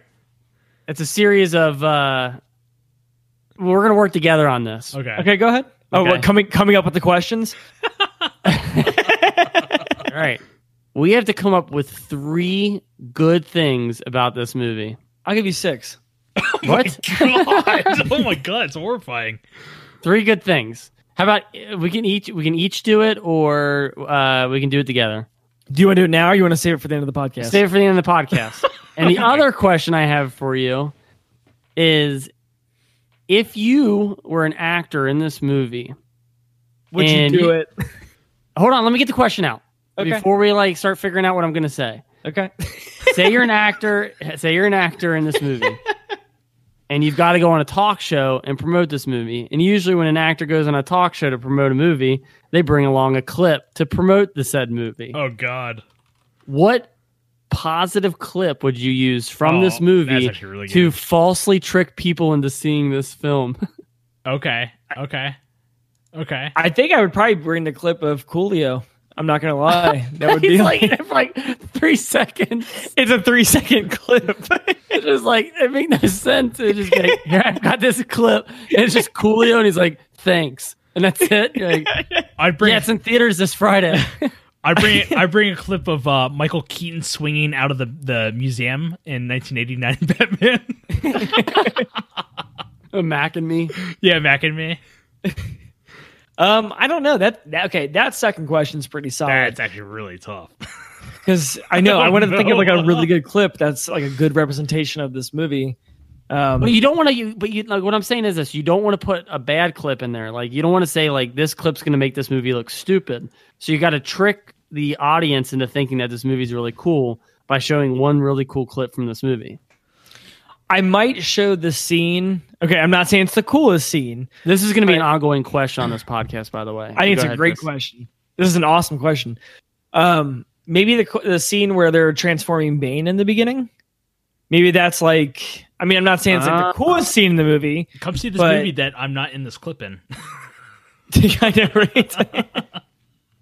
So if like Vivica A. Fox was coming to promote this movie, she would show the scene where I don't know, I got nothing, guys. I got nothing. It's tough, isn't it? Like I can't think of like one really cool scene to be like 30 seconds just to show of like, okay, that's a really awesome. it would absolutely have to be that first chase scene with Mr. Freeze where they're driving like or sky surfing. Yeah. That's about it. Oh, really? Okay. Because I was thinking the second chase sequence where they're on the cars and they're going down that like oh yeah, muscular man. Wait, what? They're going, they're going down that totally like they're is. driving down that muscular man, like they're going down that muscular man. it's I don't know what you're saying. It's like it's like the Statue of Liberty, but a dude. Yeah, Oh, it's okay, a muscular man, and they're I got it. Okay, they're I understood none of that, but I get it now. Okay, But they're driving on it. they're driving on. They're going down Okay. the muscular man. so anyway, I might pick a scene from the first 10 minutes. That's Because- obviously where it has to come from. It has to be within that first like sequence of chasing down Mr. Freeze because nothing. Yeah, I else kind of is- like the opening. Nothing sequence. else is worth sharing in this movie. So as the movie continues, this is like the last like 20 minutes. We got Batman, Robin, and Batgirl, and they're like, let's go after Mr. Freeze together. And they go to the observatory that's been promoted the entire movie. yeah, And Freeze and Bane are gonna like pretty much freeze the world. So at this point, Freeze doesn't know that Poison Ivy pulled the plug on his wife. right. Which I feel like her motive is kind of like like I don't know, this whole like I'm the only woman in Gotham or whatever. Right, I don't yeah. know. I feel it feels forced. Yeah. So Freeze is pretty much Yeah, because I don't get it. By the there's way, no reason. Yeah. we didn't really talk about this, but there was like she just like all of a sudden, I don't understand why she's an asshole. Either do I. It doesn't make any sense why. Like, I get why she's there for the plants and everything, but all of a sudden she's an asshole. It's like, agreed. Yeah.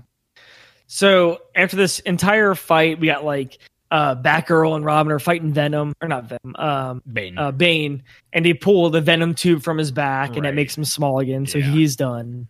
And then Batman and Freeze are fighting, and they end up stopping the freeze mechanism of the observatory that's destroying the world. And the ending, I don't know, the ending kind of drags. I'm not gonna lie. Yeah, no, and, I'm right there with you. And it's kind of goofy too, because there's these two scientists that are hanging from the observatory telescope, and they have all these one-liners where like they're hanging from like the telescope, and one of them's like, "It's just one of those days," and like, when I don't want to wake up, these two are in Batman sucks. Forever. Are they really? Yeah. When? They work at Wayne Tech. Yeah. You know what? That's actually pretty cool. They brought him back. Because I think she reads one of the riddles off to Bruce Wayne. Interesting. I think you're right. Yeah. I just read that as a I can't remember exactly who they are, but I read it as a trivia thing, and I was like, yeah, I remember both of them being in. Yeah, they definitely look familiar. So it could be just recurring, you know. Yeah. Let's see. So Batman ends up defeating Freeze. He shows Freeze this recording of Poison Ivy saying that she was the one that pulled the plug on Mrs. Freeze. And there's a really weird line. I'm going to say stupid, but Batman talks to Gordon and he's like walking away and he's like, "Hey, you have 11 minutes to unthaw these people." And, or no, he says it earlier in the movie. I'm sorry. When Freeze freezes a bunch of people at a party, he tells Gordon, "You have 11 minutes to unfreeze these people," and he walks away. Gotcha. Like, how is Gordon? Like, it's a really weird scene. How is Gordon supposed to unfreeze all these people? And I mean, it makes sense at the end here because he uses all like the satellites to unfreeze everybody with the telescope. But early in the party, I feel like it's such a throwaway line to like whatever. Right. Does that sound stupid? Trying to bring that up now? No. This entire movie is stupid. Okay, all right. So Batman talks to Mr. Freeze and he goes, "Hey, look, you're gonna go to Arkham Asylum, but you have to come up with a cure. Like we need you, Mr. Freeze. We need you to society. You're a team player. We need you. We need you. So we'll put you and all your scientists to work in Arkham Asylum." He's like, "Help me save Alfred." He's like, "Okay, here's some medicine." And he's like, "Thank you. You son of a bitch. Here's some Advil. You had the medicine the entire time." Well, he says it. He says it. He goes, "Take two and call me in the morning." He definitely does. Yep. Yeah. That was really good. Oh, thank you. And so Freeze gets detained with Poison Ivy, and that's the end of their story. And Poison Ivy is pretty much kind of out of it, the way Jim Carrey is out of it at the end of Batman Forever. Totally is. Yep. Yeah. Like whatever. So now we cut to Alfred, and he takes the medicine, and they stay up all night, and he's cured, and everything's okay. They stay up all night watching cartoons and eating hot soup and watching movies for the podcast. Watching movies and just catching up on old times. And then we find out Alfred's okay. We cut to the awesome shot that was in the third one, but they're using it again for the fourth one, where they're running with the Batman signal behind them. Right. And it's an awesome shot. Really quick, I gotta pause you because you're like blowing through this movie. Oh, hold on. Matt wants to talk more about this movie. Go ahead. We didn't jump to the credits. Well, we got to the credits already. I was like, holy shit. We didn't really talk about her, but what do you guys think of Alicia Silverstone as Batgirl? She is. I think she's fine. I'm okay with it. That great. Oh, you don't like her, Honto? Not really. I think it's mostly just the line deliveries, especially where she kicks after she kicks Poison Ivy's butt. And she like links up with Batman and Robin. She's like, "Bruce, it's me. It's just me, Barbara." Yeah, he's like, "How about why not Batwoman?" And he's like, "Bruce, it's me, Barbara." And the world's greatest detective couldn't figure that out. Yeah, exactly. Yeah, I don't get the joke. I feel like it's way over my head at this point. It's just not good writing. I think she's fine. I think it's the writing. I think she's fine too. I guess she got like a lot of body shaming issues that happened during this movie. Really? In what way? I guess they found out like she was a teenager when they were making this movie. right? Like, Well, how- she was like 16 or 17 when she did Clueless. yeah, she was okay. So she's born in 76, so she's 20. Well, she's not a teenager. She's 21 years old. She's basically. I don't know why 20 the trivia said she was a Subtract teenager. a year from she's probably like 20 years old. Whatever. Yeah, so she's around like 20 years old when she's making this movie, and I guess like she gained a few pounds and couldn't fit into the tight suit, like because the suit is like form fitting, like as Right. far as like they molded it to her body. So if you gain like an extra pound or something like that, it's probably going to fit wrong. Mhm. And it leaked out into the media, and the media like ripped into her Dude, about it. media sucks. Yeah, Who and then cares? like to the point where like Schumacher had to come in and like start attacking like reporters and stuff about it. They're Good like, for Schumacher. yeah, they're like, that's so like rude of you guys to like sit there and say that about somebody. Yeah, and actually, I think she's very charming. I like her a lot. Yeah. It's kind of weird. Like if you look at her career, like I feel like she's been like big for 20 years, but if you look at her career, she was only big for like that 4 or 5 year span, like from Right. Clueless to like early 2000s. Right. Blast from I was gonna say Blast from the Past because you brought that up earlier. Yeah, because it's a good movie. I watched Bedazzled a couple days ago. Let me tell you about a movie called Bedazzled. Bedazzled. No, I mean she works though. She does like I would say she does as much work as like she seems to stay like pretty busy. Like I do like her a no lot though. shit. I wish I would have seen her her in more takeoff roles. She was apparently in most recently. She was in that movie called The Lodge. Do you guys see that trailer for that? No, I What? don't. It's that movie where it's like Oh yeah. new mom coming to stay with the kids or whatever, and then they get snowed in, and then there's like a weird thing because she's like the girl is like part of a cult previously or something, so it's like almost like a psychological thriller as far as like is the cult hunting her down or what's going on, and there's like a whole thing where it's like you can't travel up because it's like this big snowstorm, but Alicia Silverstone is apparently in this movie. Oh, I got Yeah. the title. The title's right here. Diary of a Wimpy Kid. Oh yeah, Is that what you're talking about? Yeah, you got it. She actually was in that with Todd Everett Scott Nice, cool. a couple years ago. Fun trivia for anybody who likes fun. So for trivia, Honestly, I do like her a lot. I would like to see her in a lot. She seems to keep pretty busy, but I would like to see her in a lot more. Yeah, I agree. Yep. you know, and she's still super young, so she still has like, I mean, she's only what, like 44, maybe Yeah. 43, 44 at this Mhm. point. So she still has time to like get up that career again to get some bigger roles. Mm-hmm. Yeah. Did you read what the sequel was called for the 5th Batman? I saw it briefly and I already forgot. So you can definitely tell me, and I'll be surprised. Batman Unchained, Okay. which I'm okay with. I That's wonder, a cool I title. wonder what the plot was supposed to be. What villains or whatever. You know what? I think it would make so much, well, Scarecrow because of Coolio, Oh, okay. but it would make so much more sense to call Batman 3 Batman and Robin, right? Yeah. I know. Yeah. I know where you're going with this. That's really weird. Like, I know that. Why wouldn't they just name the 4th Batman movie Batman Forever? And the reason why it's forever is because that credit card that says good through forever. oh Yeah. my Who God. dropped the ball over there? You know. Oh my. Well, it's the same God. way with like Bad Boys because they're making Bad Boys 3 and 4. No, and I this- think just 3 What was Bad Boys 3 called? Was it called Bad Boys 3? for Bad life. Boys for Life? Yeah. So Bad Boys 4 was supposed to be 4, like the number life. I have been saying that for a long time. The 4th movie should be Dude, called For Life. No one listens to you, man. You've been. I know. I know you send emails every. I'm out there You're picketing. really pushing it? I'm out there picketing on the line by myself. I'm like, where's our Bad Boys 4 forever? And it's I like, want justice for me.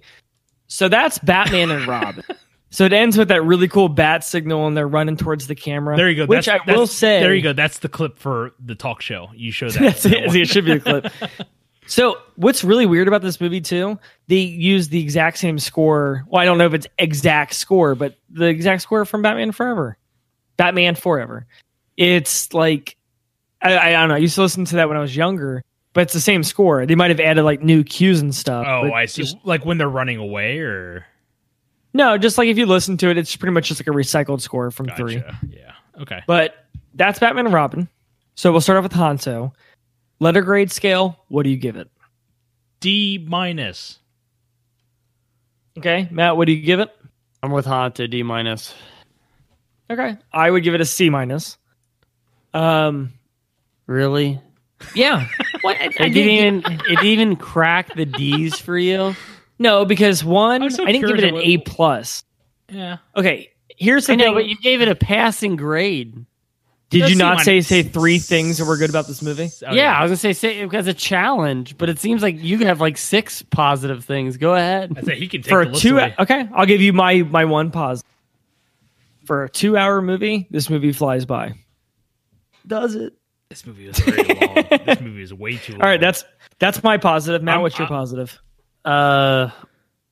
Robin's costume looks really cool. Okay, that's good. Hanta, what do you got? I like the part where Batman saves the 2 scientists. Wait, why? Yeah, why? We just talked about how that was bad. Like I said, D minus. Hey, you. Do I think it's the worst out of the 4? Yes. Absolutely. But was I entertained the entire time? Yes. Do you think it's the worst Absolutely not. Batman movie? Yes. But it doesn't mean I wasn't entertained. You A have C to- minus. You have to C minus watch, is not you the have to best watch- movie of all time. You have to watch the Adam West Batman movie to see if that changes or not for you. I remember it being fun. Yeah, actually, the Adam West one's pretty fun. See, why is that one okay, but this one isn't? Because it. Never It's mind. the 1960s. No, say it. Say it. It's You- okay. If the first Batman movie is like this brooding funeral, like this is like them making jokes after that funeral. right. I don't agree because you can watch this movie with a different Batman and it's okay, it's acceptable. But you can't watch it with a different tone? That doesn't make any sense. No, because it's following. You even said it. You said you compared it to Die Another Day, where it's like it just Yeah. doesn't work because Well, because of that gadget stuff. But if you go, But it, from- like, if you go, wait, hold on, you can watch Sean Connery, James Bond, and then go to Roger Moore, who's completely comedic, and be like, okay, I buy this. But you can't go from Tim Burton to Joel Schumacher. yeah, but it's not a huge leap. It's like it's such a because ironically I just watched Batman a week or two ago, and the '89 one. Yeah. and I was like, because it's like it's just such a cool like kick-ass brooding It is movie. pretty cool, especially that fight at the end, like through the bell tower. Yeah, and Like- dude, and Batman looks just so badass in Yeah, it. yeah. Where it's like just the way he's kind of like painted in shadows. He's Well, also- it's just great. He's also straight up killing people in that movie, and it's actually works as opposed to when Zack Snyder has Batman just mowing people down with a machine gun. Yeah. And it's just the problem with Batman and Robin is it's just like this giant middle finger to like It's a- everything it's- that movie tried to start. It's like a Hanna Barbera Scooby Doo version Yes. of Batman, Yes. basically. That's It's a like, good. it's like, hey, I mean, yeah. let's take a day off from the tone of the dark tone, and let's just have a little bit of fun with it. Yeah, it's just like all right. So to put it in perspective, like as far as like historical terms, nobody had ever like. I'm sorry, the average like audience had not seen Batman the way we're used to Batman until 1989. 89, yeah, Because before 1989, it was Adam West Batman, right. and it was goofy. And then 1989 Batman comes out, and it's dark and it's awesome.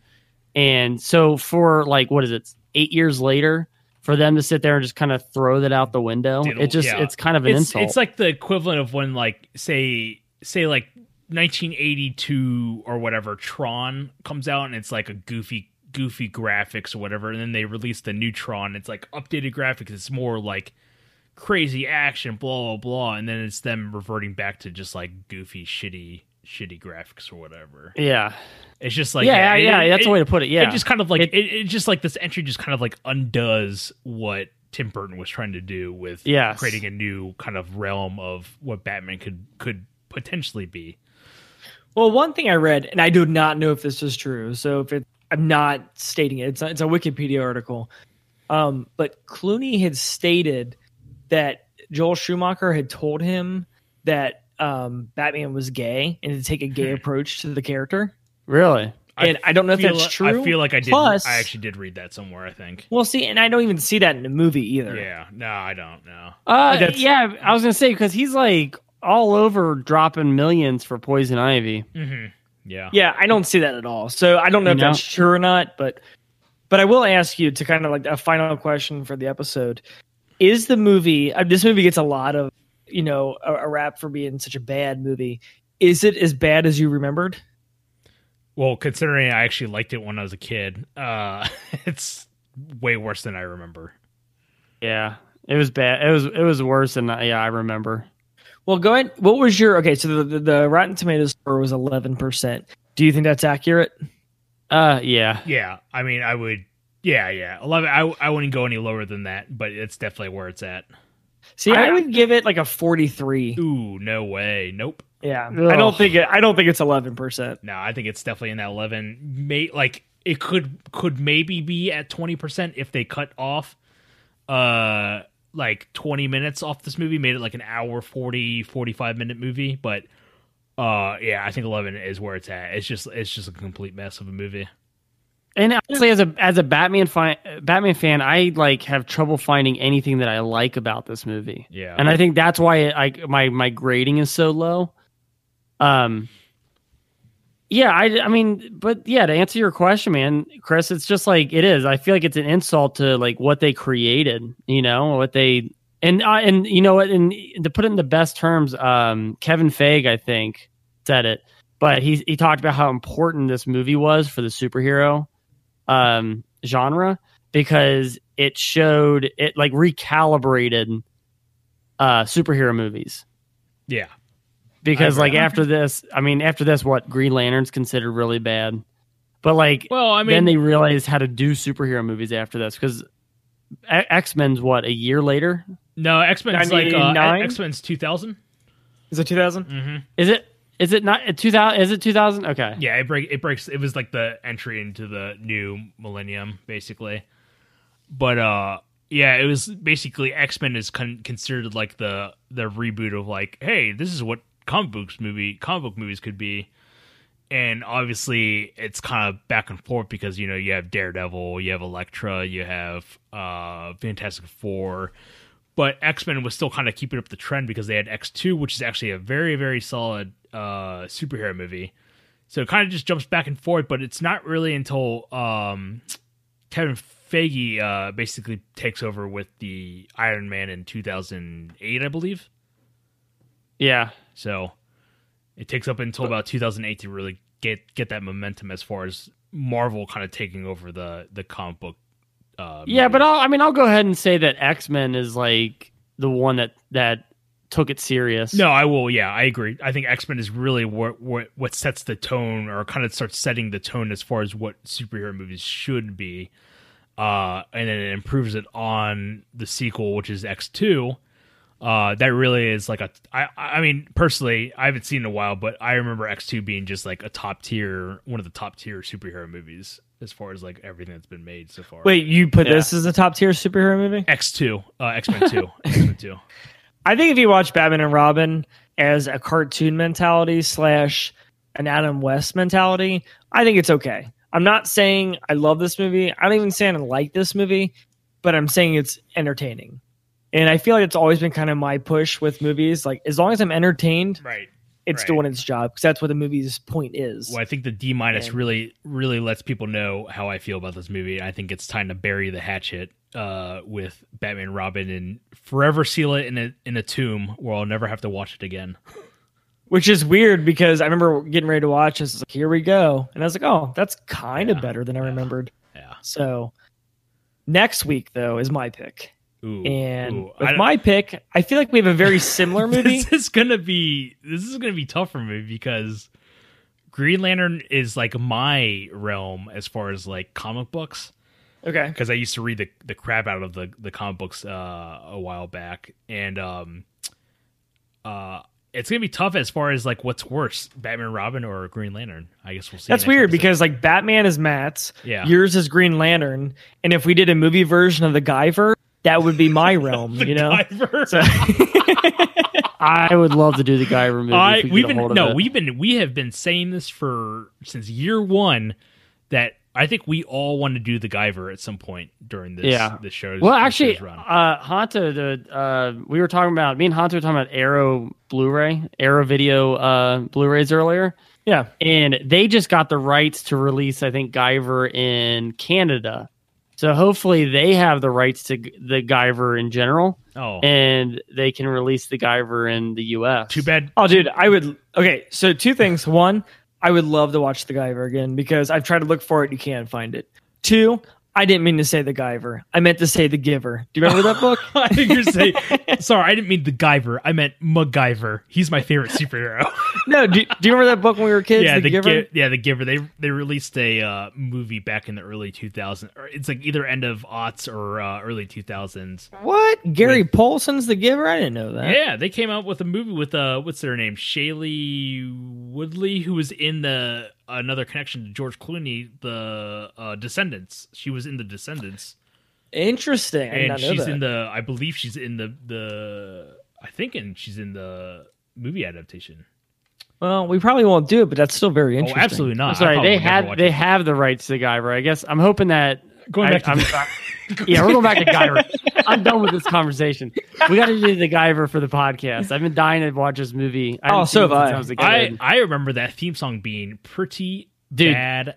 We watched me and Matt watched clips not too long ago on YouTube. Yeah. And there was only like 2 or 3, but it was enough to be like, okay, yeah, I'm ready to rewatch this again. That and Rocketeer, man. I know we talked about Rocketeer. I would do Rocketeer in a minute. Why are we doing Green Lantern and Batman and Robin? Why aren't we doing the Guyver and the Rocketeer? I'll tell you my pick, because I picked Watchmen. And I was bouncing back between Watchmen, Rocketeer, or The Shadow. All movies I want to watch. Shadow's not really that good. I watched it recently. What is it? The Shadow. Yeah, it's not, and it should be though. Yeah, I feel like it should be. It's a movie I liked when I was a kid. Yeah, it's got a killer score, awesome acting choices, cool character. Like it's like one of those movies you watch and you're like, why doesn't this work? Yeah, and I've always wanted to talk about it with you guys because. Yeah, it's just something about it doesn't work. Rocketeer does, though. Rocketeer kicks ass. Rocketeer is bad ass. Hey, before we end this, we talk about Green Lantern real quick. Can we talk about, I totally forgot about this, and I don't want to not talk about it because it's so important, but the 5th movie in the Batman series, I totally forgot about this, and I just read it, that it was supposed to feature Scarecrow, which is Coolio. Right. And Coolio was supposed to bring back all the villains from the previous movies. I don't know if you ever read this, but he was gonna have this. It was gonna have a toxin, and so they were trying to get Jack Nicholson to sign back, and Jim Carrey, and Tommy Lee Jones. And I remember reading it was the most expensive movie never made because they were trying to get all these actors back into the movie. So the ending was going to be Batman fighting the Joker and the Riddler and Two-Face and everything. That would be awesome. That'd be which is a really awesome. I totally forgot about that, and I feel like it's so important. There's actually a video on YouTube, and I can't remember what the channel's called, but they make videos on movies that didn't get made. Like they talk about Spider-Man 4 and they talk about Batman 5, and it's a really cool channel. And they're all like 20 minutes long, and it's totally worth watching because they totally go over everything that was supposed to be in these lost sequels. Nice. But to end it, yes, I am going to pick Green Lantern because I think Green Lantern gets a bad rap. I think it's all along the lines of Batman and Robin. It's entertaining. It's fun. It's not great. But I feel like it gets a worse rap than it really needs to get. I'll try going into it with a better mind, and I'll try having fun, but we shall see. Yeah, I definitely think it's to be Batman and Robin levels, so I don't want you to get too excited. But I've watched it a couple times, and I've had fun with it. So that'll be my pick for the next episode as we continue to do our superhero month. After that will be Matt choosing Watchmen, the Zack Snyder film from a few years back. We chose that last so I can catch up and watch the show real quick. But yeah, after Superhero Month, we do not know what we're going to do. Maybe we'll pick some good movies. And maybe we'll do like a Criterion Channel month or something like that. Oh, man. We should do... yeah. We should. Yeah, it's a great idea. Yeah. So we'll go ahead and do that. But we want to thank it's a treat yourself month. You should do that. That's it's our recovery from watching shit movies. That's what May's gonna be called, is treat yourself. So join us next time as we continue our superhero movie coverage. We do want to thank you so much for listening, especially during the rough time right now.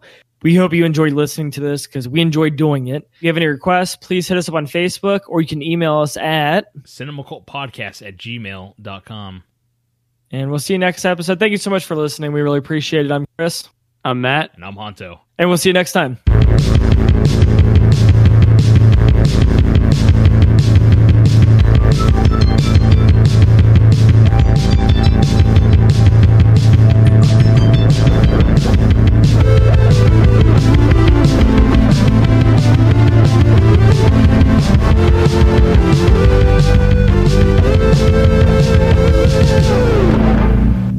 It's the exact same thing that happened with Jim Carrey in Batman Forever. Right. When he pushes his offer and he was like, I'm sorry, there's just too many, I can't remember what he says, too many questions.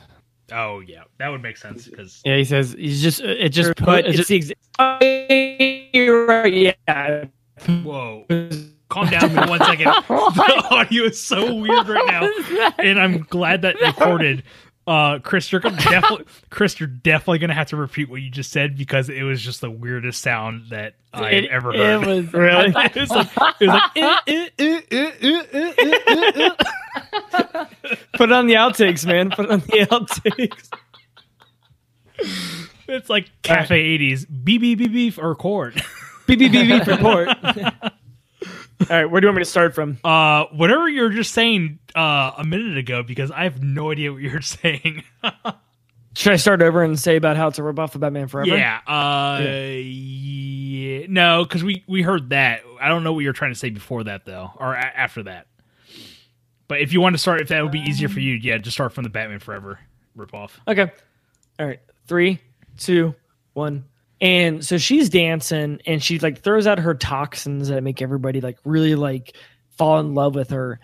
And which is that something that happens in the comic books or the cartoons that I missed? That's actually a question or no I wrote down in my notes was a question for the protist. Poison Ivy actually had the ability to control people's minds in the comic books and the animated series.